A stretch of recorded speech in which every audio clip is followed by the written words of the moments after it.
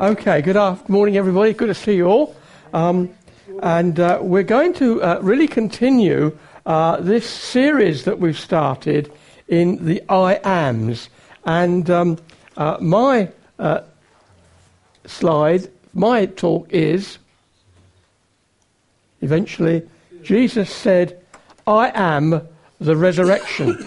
And with these I Ams, Jesus is giving himself a name or a title. Now, if you were here last week and awake, because talking to Denzel earlier, the two are not necessarily synonymous, because I do notes for his wife and Dorothy, and sometimes he reads them at home, and he said he finds great chunks that he's never heard before.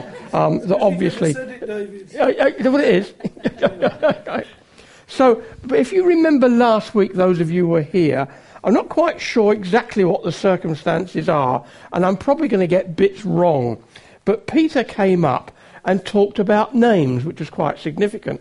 And he mentioned that when his now daughter was expected, he thoroughly expected, completely expected a boy. And so what he did, he researched and looked at many, many boys' names, but only one girl's name. And so when he was presented with a daughter, he first name, he only had one name, her name was going to be Adele.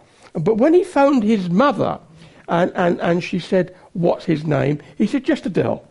And for several weeks, apparently, Adele's grandmother was convinced that her name was just Adele, instead of just Adele, no other name. And poor little Adele has only got one name. Is that right?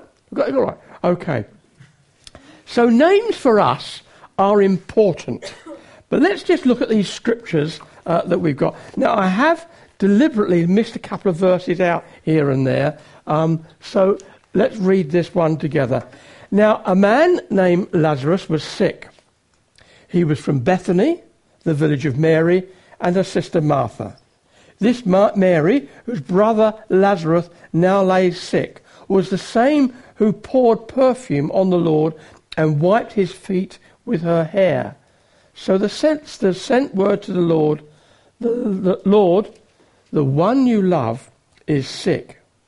When he heard this, Jesus said, this sickness will not end in death. No, it is for God's glory, so that God's Son may be glorified through it. Jesus loved Mary and her sister and Lazarus. Yet, when he heard that Lazarus was sick, he stayed where he was 2 more days. I'm skipping down to verse 11. After he said this, he went on to tell them, our friend Lazarus has fallen asleep, but I'm going there to wake him up. His disciples replied, Lord, if he sleeps, he will get better. Jesus had been speaking of his death, but his disciples thought he meant natural sleep. So then, he told them plainly, no, Lazarus is dead. And for your sakes, I am glad I was not there, so that you may believe. But let's go to him. Down to verse 17.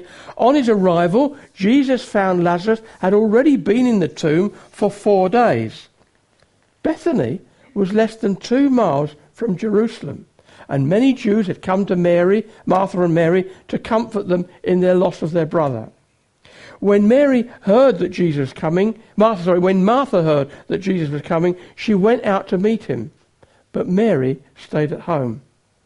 Lord, Martha said to Jesus, if you had been here, my brother would not have died. But I know that even now, God will give you whatever you ask. Jesus said to her, your brother will rise again. Martha replied, I know he will rise again in the resurrection at that last day. Jesus said to her, and these are the words, I am the resurrection and the life. Now, anybody that's been to a funeral knows that when the coffin comes in, these are the words that Jesus intones. I am the resurrection and the life. He who believes in me will live even though he dies, and whoever lives and believes in me will never die. Do you believe this? Yes, Lord, she told him. I believe that you are the Christ, the Son of God, who has come into the world. And after this, she said this. She went back and called her sister, Mary, aside. The teacher is here, she said, and he's asking for you. When Mary heard this, she got up quickly and went to him. Now, Jesus had not yet entered the village, but was still at the place where Martha had met him. When the Jews who had been with Mary in the house, comforting her, noticed how quickly she got up and went out there, they followed her, supposing that she was going to the tomb to mourn him there. When Mary reached the place where Jesus was and saw him, she fell at his feet and said, Lord, if you had been here, my brother would not have died. When Jesus saw her weeping, and the Jews who had come along with her also weeping, he was deeply moved in spirit and troubled. Where have you laid him? He asked. Come and see, Lord, they replied. Jesus wept. Then the Jews said, see how he loved him. But some of them said, could not he who opened the eyes of the blind have kept this man from dying? Jesus, once more, deeply moved, came to the tomb. It was a cave with a stone laid across the entrance. Take away the stone, he said. But Lord, said Martha, the sister of the dead man, by this time there was a bad odour, for he had been there 4 days. Then Jesus said, did I not tell you that if you believed, you would see the glory of God? So they took away the stone.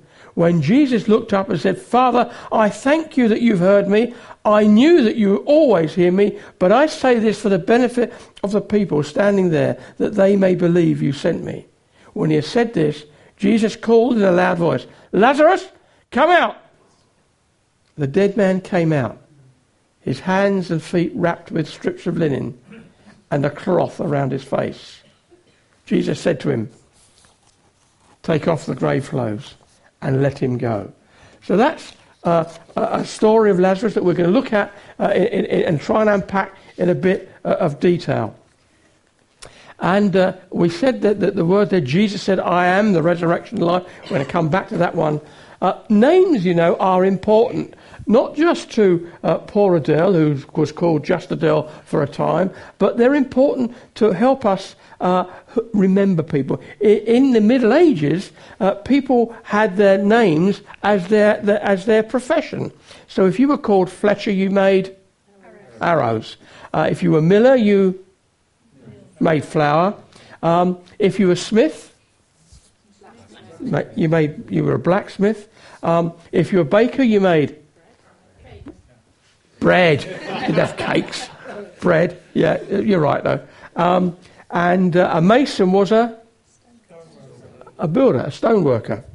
In Scotland, they are identified much more by clans. So MacDougall or MacTavish. The Mac is the son of Dougal, son of Tavish.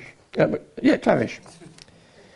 It helps some people in society to place you where you were by name, but also in the 1900s particularly, the name of your school spoke volumes about you.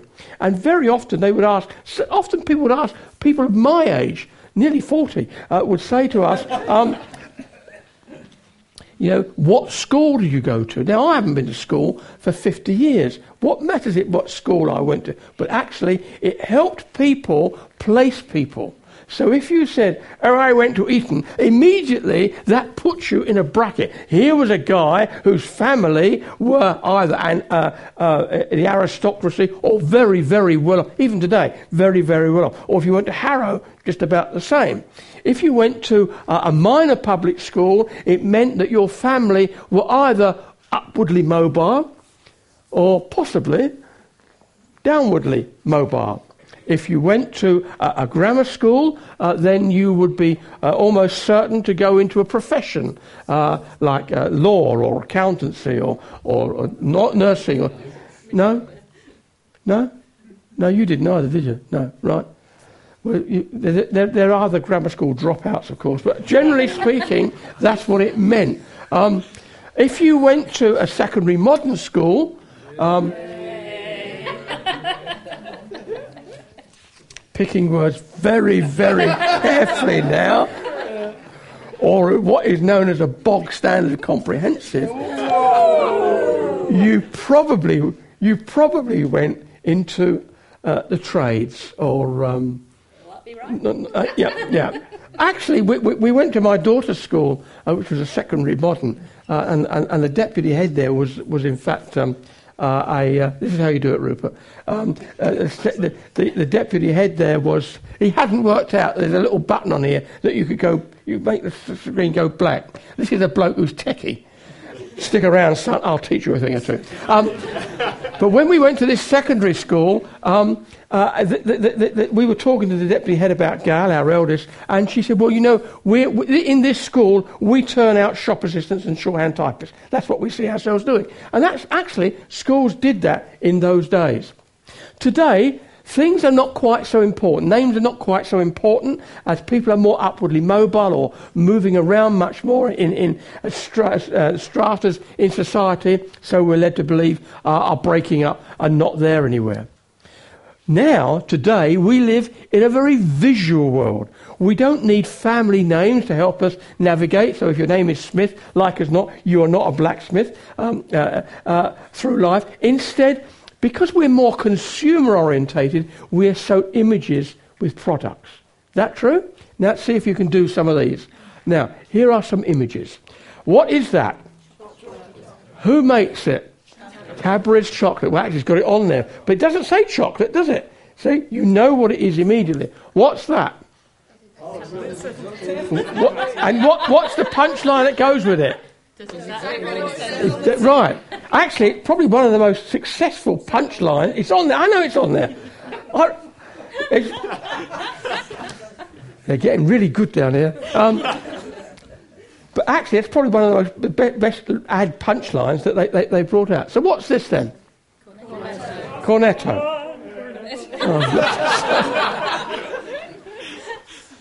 Do we get one with coffee? Oh, absolutely. Yes. What's that? No.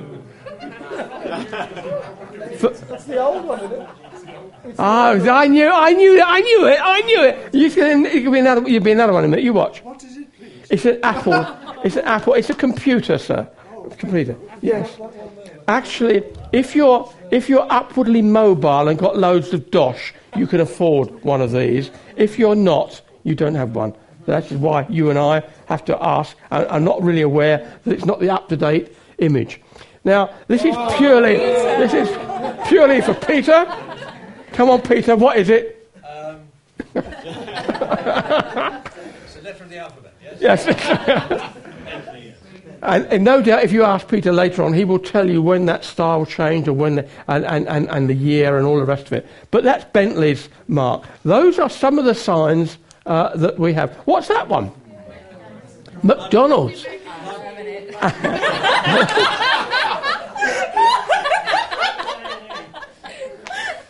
But this is meant to be serious, This is actually the power of advertising. You can get 2-year-olds and 3-year-olds who know exactly what that sign means. They know where it is. It's a very powerful symbol. So we have.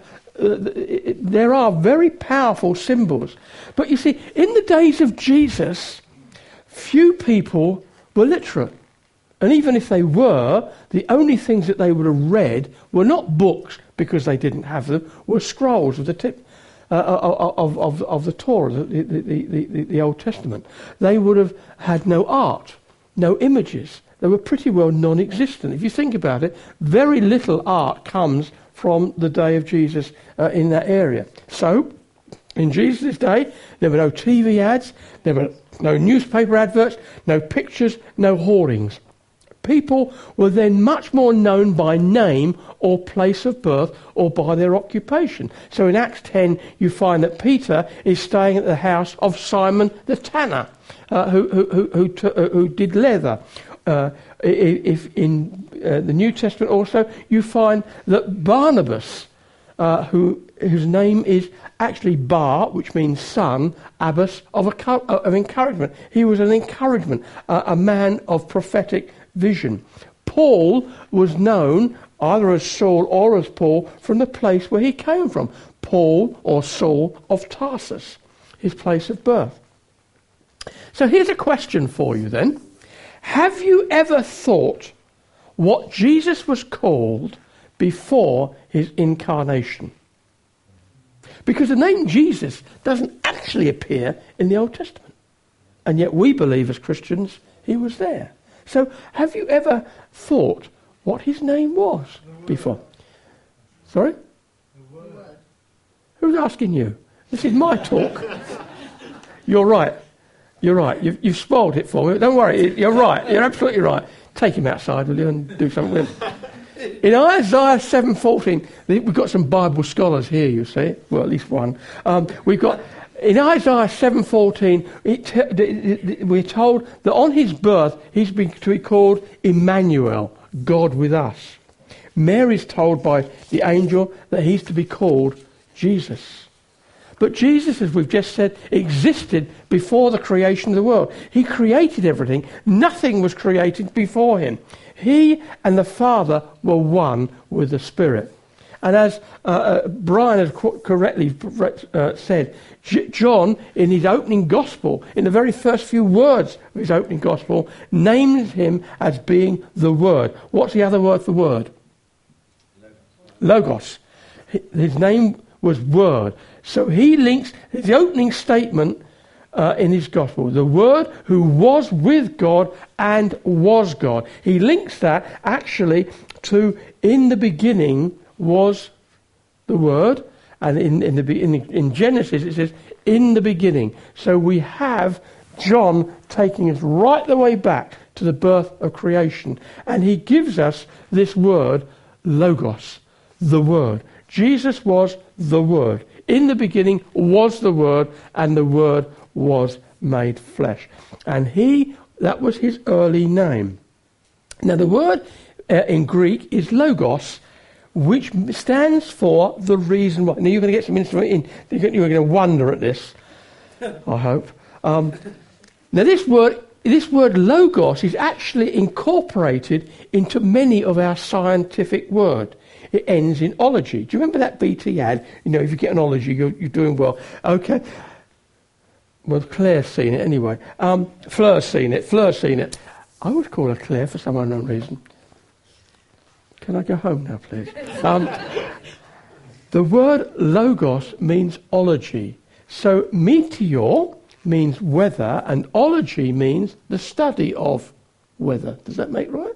Okay. You have the word psychology, which is made up of psyche, or our understanding of the mind and soul and innermost thoughts. And the ology bit is how that works out in our life. Does that make sense to you? Good. Can somebody explain it to me later on then? So by calling Jesus the Word, or Logos, he is saying that he is the reason or force behind all of creation. Does that make sense? That's why he's called the Word. So we come on now to the I ams. Most of the I am statements that we have been working through occur in John's Gospel and are centred pretty tightly, but not exclusively, but pretty tightly on his time in Jerusalem just prior to his betrayal and crucifixion. So he's making some pretty clear statements about who he is. And he's saying, actually, for all to hear, I am God. In doing so, he's pushing the thinking in issue into the thinking of the leaders and teachers in the temple, almost on a daily basis. Because they are going to have to either acknowledge his claim to divinity, evidenced by all these actions and miracles and healings that he's done, or they're going to have to do away with him. And Jesus is well aware that they are plotting to kill him. In actual fact, if you read into this gospel that we read, this passage, if you go over just to the next few verses, you will find that when word got back to Jerusalem that Lazarus had been healed, they plotted to kill him as well. Yeah. We've got to take him out and Jesus. We can't have that. He's raised the dead. We've got to take him out. But what does I am mean? By claiming to be I am, he's making a clear statement that he's God. as this is the name or designation that God gives himself in the Old Testament. And as Steve said last week, the Jewish leaders and teachers knew full well what Jesus was claiming to be by making these statements. They knew what he was saying. It was quite clear to them. So now let's just switch our focus to this death of Lazarus. Mary and Martha were friends of Jesus. And they probably, I don't know if he is younger, he doesn't say, but Lazarus was probably the younger brother. In Luke 10:38, it tells us that it is Martha's home and that she took her responsibilities as host very seriously. So Martha is actually the matriarch of that home. And even when Jesus came to visit with his disciples and had to be fed, she went to him and complained that on that occasion, Mary was leaving all the work of catering to her so that she could sit sit at the feet of Jesus. And that exchange, if you read it, seems to indicate that a long-standing friendship. You don't normally involve someone like Jesus in a situation like that. So there seems to be an implication there that he knew that family very well. Martha appears to be a widow, as no husband is mentioned, and Lazarus has become very sick. So the sisters send a message to Jesus to ask him to come to them. In this passage, in verses 3, 5 and 36, you can look at that for yourselves, it tells us that Jesus loved this family very much. He was probably closer to this family than to many, many others. Surprisingly, though, even though Jesus is only a couple of miles away in Jerusalem, he delays his coming for another 2 days. He delays coming. So the question is, why? Why did he do that? And it leads us on to another question. Personally, why does Jesus not answer our prayers even for such good things as people being saved or healed immediately? Have you ever asked that question? You've prayed for something to happen or to occur. You've prayed for healing. You've prayed for your friends. You've brought them to gospel meetings and nothing happens. And you say, why? Why? Why don't you answer prayer? Now the answer must lie in that Jesus sees matters always as part of the bigger picture. It can be hard to be told to wait. But I'm told, my wife is telling me, that waiting produces and increases faith and perseverance. Many of you know that we've got our house up for sale and are planning to move back to our family in Sussex. Been up for sale for nearly 3 months. I would have thought one of you would have bought it by now, had a whip round or something, but it's not sold yet. We've not sold it yet. And actually, me being me, get very impatient. I'm driving Maureen mad, actually. Absolutely mad. The schemes I'm coming up with. And what we could do is, how about if we... And she has to calm me down and, put me in a quiet corner for a little while in a darkened room and till I quieten down. Because I want to be out there and move and do and make things happen. I'm a man who makes things happen. Actually, when you don't do that, you have to actually just rely on God. I've lost myself in my notes now. Where am I, Dorothy? You don't either. Right. In this case, Jesus wants to demonstrate not only to Mary and Martha and their friends that he could heal sicknesses and disease, but also, because he's done that, but also he was the Lord of life for all time.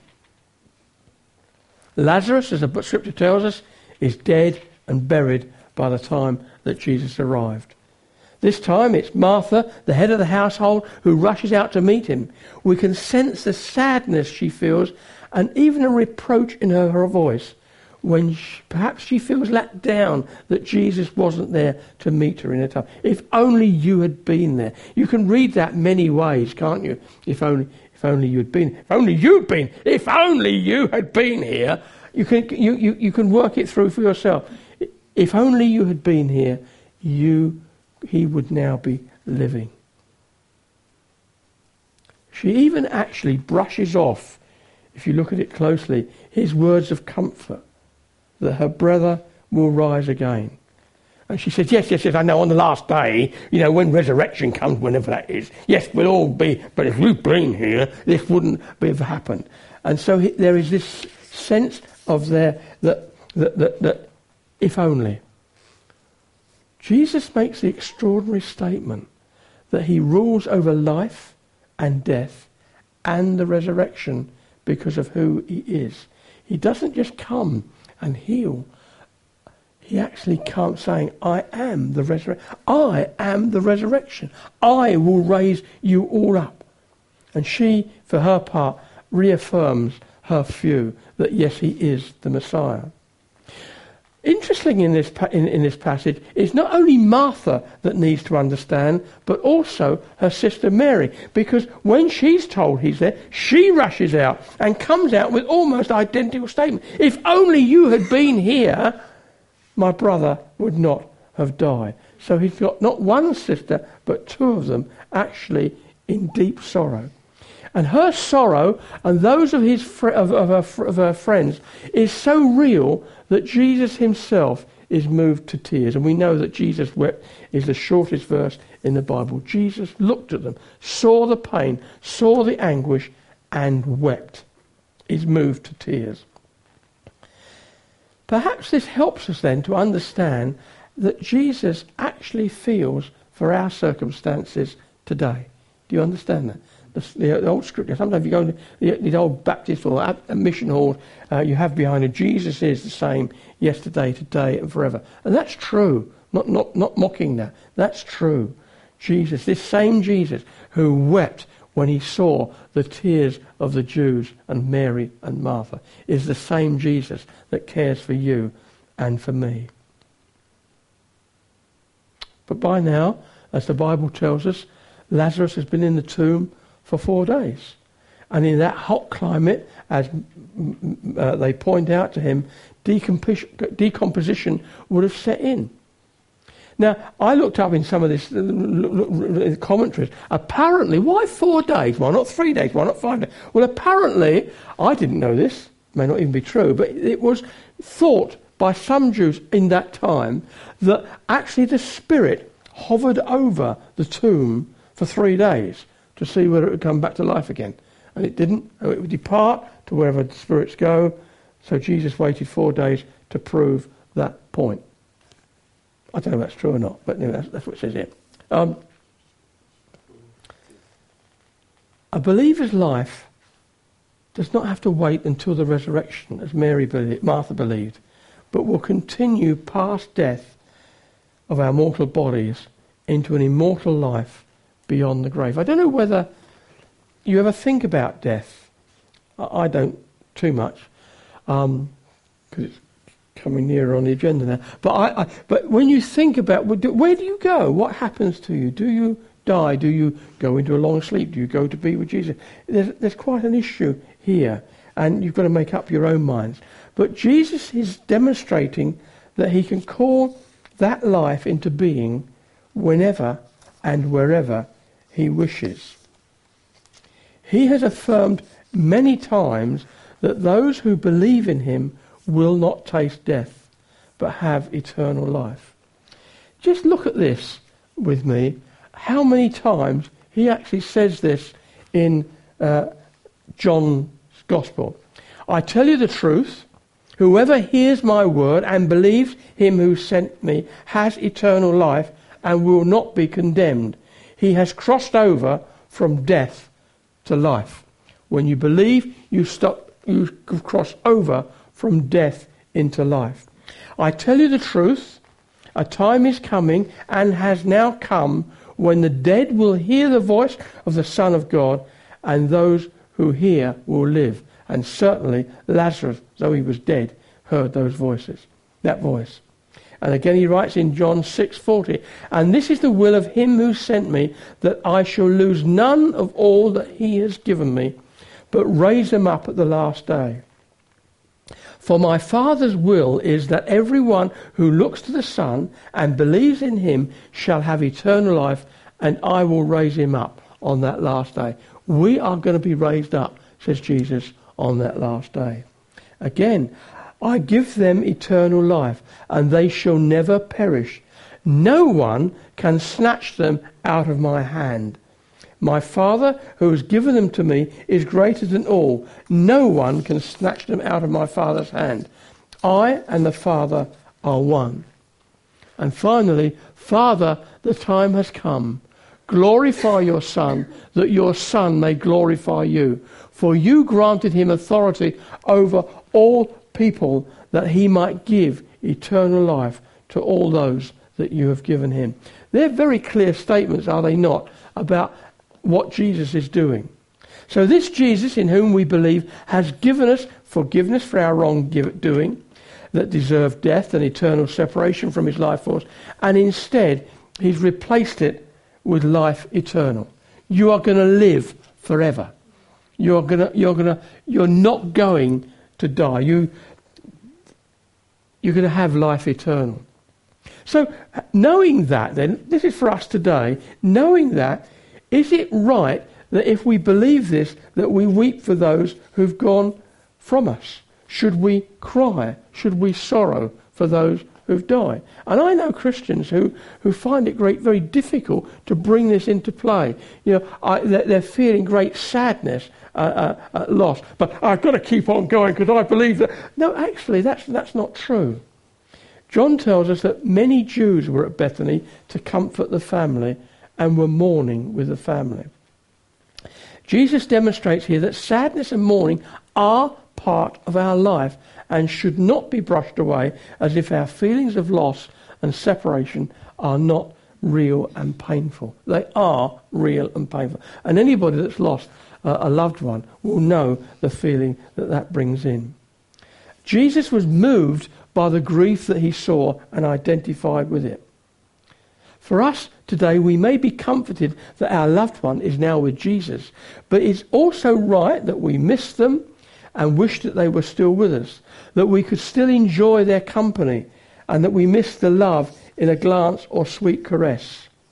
Someone cannot be part of your life for months or years or decades without a deep feeling of loss when they are gone. Maureen and I have been married in September for 50 years, and they've been a fantastic time, I have to say that. And this is something you don't know about Maureen. I try and put something in about her every time, but so that you can do it, because she doesn't reveal much about herself. But one thing that you would never know, but I know, which I think is wonderful for me, is that whenever she sees me, her face lights up. Not for long sometimes, but it lights up. And on Friday, she went off to Shrewsbury to visit her friends, and as she does once a month or once every couple of months or so. And I arranged to pick her up at the same. Now, we'd only been embarked for about 4 hours, less than that probably. And yet when she came down the stairs at the station, her face lit up to see me. And I thought, oh, isn't that nice? So we do miss. Now, when one of us goes, and the jury's out which one's going to be first, but when one of us goes, we're going to miss each other enormously, are we not? You can't spend your life with 50 years with somebody. I was talking to a lady at a barbecue last night. Just a conversation over a hot dog in Chris and Rachel's garden revealed something about a lady and the turmoil that was going on in her about death and what was happening to her. And these are the sort of things that actually, when we're talking to people, we have to be mindful of and we need to deal with. It's not always black and white, and I do at times put my foot in it, as most of you know, quite regularly. But it's quite interesting when you talk to people. So in conclusion then, because of the resurrection and the life, we now have a secure and certain hope that our future is secure. Do you understand? Do you believe that? Now, I could actually bring a little parade of us oldies up here to show you how our bodies are beginning to decay and move about and disappear. But they will weaken, as I can attest, and our strength will fade with age. But the spirit of life that Jesus has put in us will live on. And if I talk to anybody here of any age, If I asked Peter, I'm not going to because he might answer, but if I asked Peter, whatever age you are, 56 or whatever it is, what age do you think you are inside? I'm guarantee he would come up with a younger age. How old do you see yourself, Peter? 13. There we are. One day you will grow up. But actually, if I were to ask each of one of you that question, you would come up with an age that's decades less than you are. Our spirits live on within us. And just as a seed that is planted bears little resemblance to the magnificence of the flower that eventually blooms, so we're told in the Bible, our resurrected bodies will bear little resemblance to how we look now with all our imperfections. We are going to be different when we're resurrected. I'm going to be tall for starters, and I'm going to have hair, right? I'm sure about that. I'm convinced. If I'm not, I'm going to have a few words, I think, because this is what I'm looking forward to. And I'm going to be taller than Andrew. Oh, yes. Oh, yes. And physically fit and light. Well, a bit like I am now, I suppose. Really. Okay. Now, you heard this morning that Nigel and Callie went on holiday. And they had, apparently, a wonderful time. Didn't do much. They had a wonderful time. Now, if you were to talk to them about their holiday, you would be very surprised if actually all they talked about was a trip to the airport. Because it's now the holiday season, many people are going on holiday, and that will involve travel so that they can reach their holiday destinations. If they're going by air, there may be delays and disruptions. And if you talk to Nigel, even parking his car wasn't exactly problem-free. But if that was all he talked about, you'd be worrying about what sort of holiday he had. Because despite the many ups and downs and maybe the varied scenery, our holiday really begins, does it not, when we get there.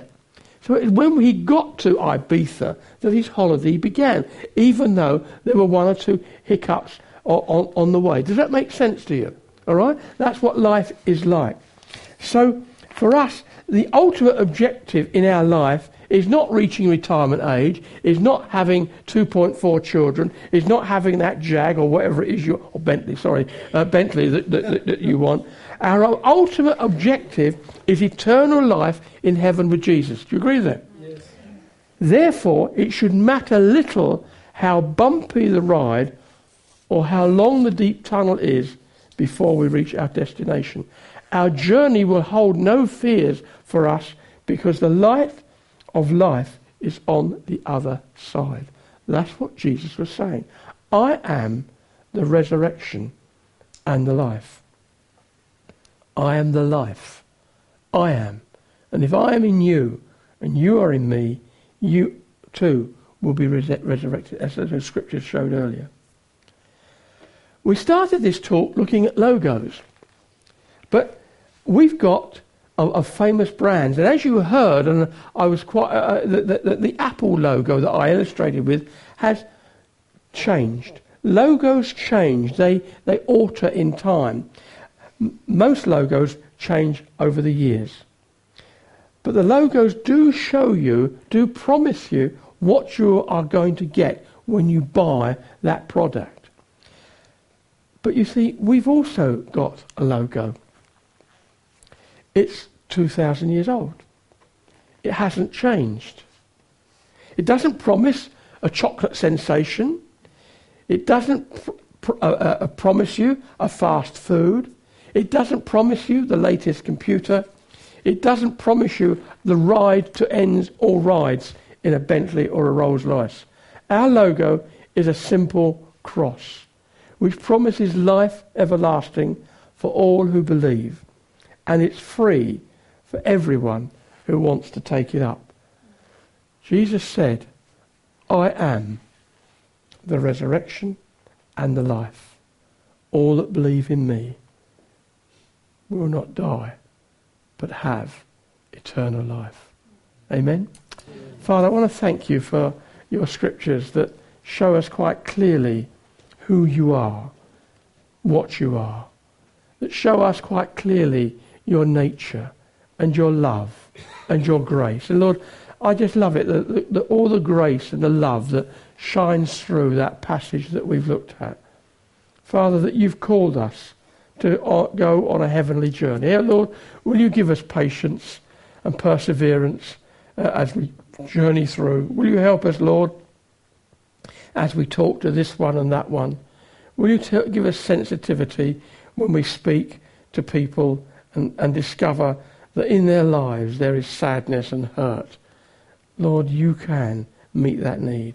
And Lord, as we move towards the autumn and September and October, as we move towards Front Edge, as we move towards the course that we're going to do, Father, I just pray you keep bringing to mind those people that we meet and talk with, that we can share with, that we can bring into Christianity Explored or something like that, so that they too may know that you are the Lord of life, that you give us life eternal.